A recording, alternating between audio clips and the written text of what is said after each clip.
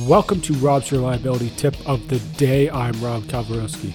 This week's tips focus around culture change with my guests Michelle Henley, Cliff Williams, Sue Lubell, and Martha Myers. Here's today's tip. So the guy I was working with said, well, that's a real problem. I'm going to dig into it. So he pulls the numbers and he realizes that waiting on parts is only 2% of the delay in all of their work orders. He says, yeah, but people aren't reporting it. They don't understand. So he goes and tells everybody in maintenance, I need to know. If you wait 8 seconds for a part, I need to know. Put it in the work order.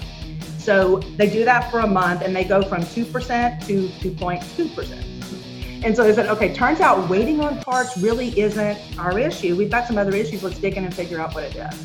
But until you get down and start doing the real work and stop talking in abstractions, it's very difficult to figure out what those things are. And until you get that cross-functional view of what are all the pieces of this puzzle, you're not going to come up with a good solution. You're just going to take the problem and toss it over the fence to the next guy.